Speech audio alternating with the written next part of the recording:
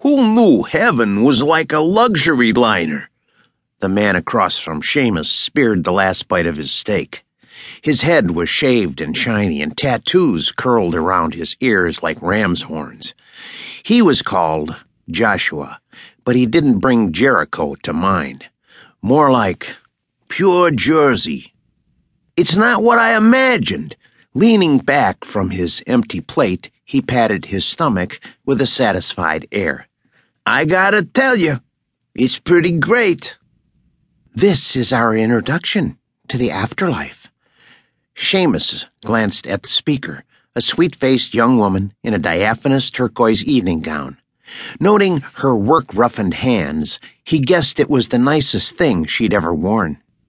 This ship, the feeling we're on a cruise, she waved vaguely at the elegant room around them. It's designed to help us adjust to the fact that our lives are over.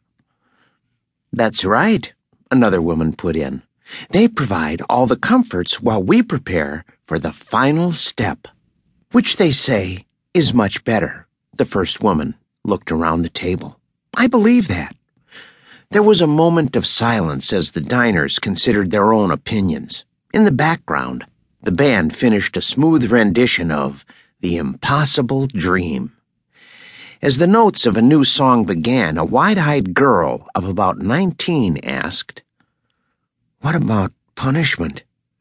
Her food was hardly touched, and Seamus figured she hadn't yet adjusted to the idea of being dead.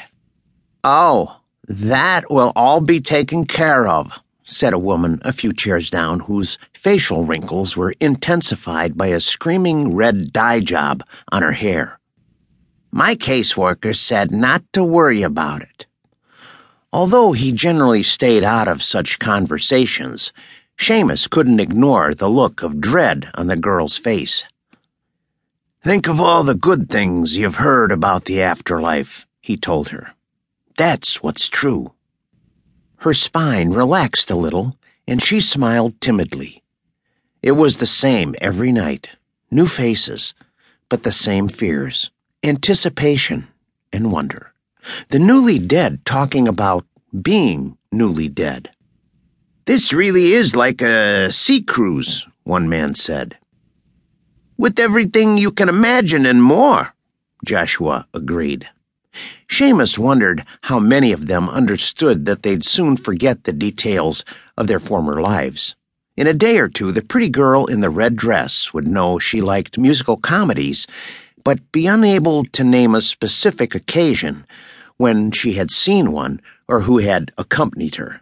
Glancing around the table, he assessed the likelihood that someone here might object to losing their memories. No, not a portalist among them. Each of his dinner companions would accept the forgetting and make the crossing content to leave the world, and even this ship behind. He was not like that.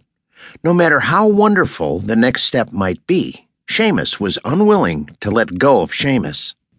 Like a small minority who chose to remain and remember, he stayed on the ship, waiting for the time when it felt right to give up who he was for whatever lay beyond.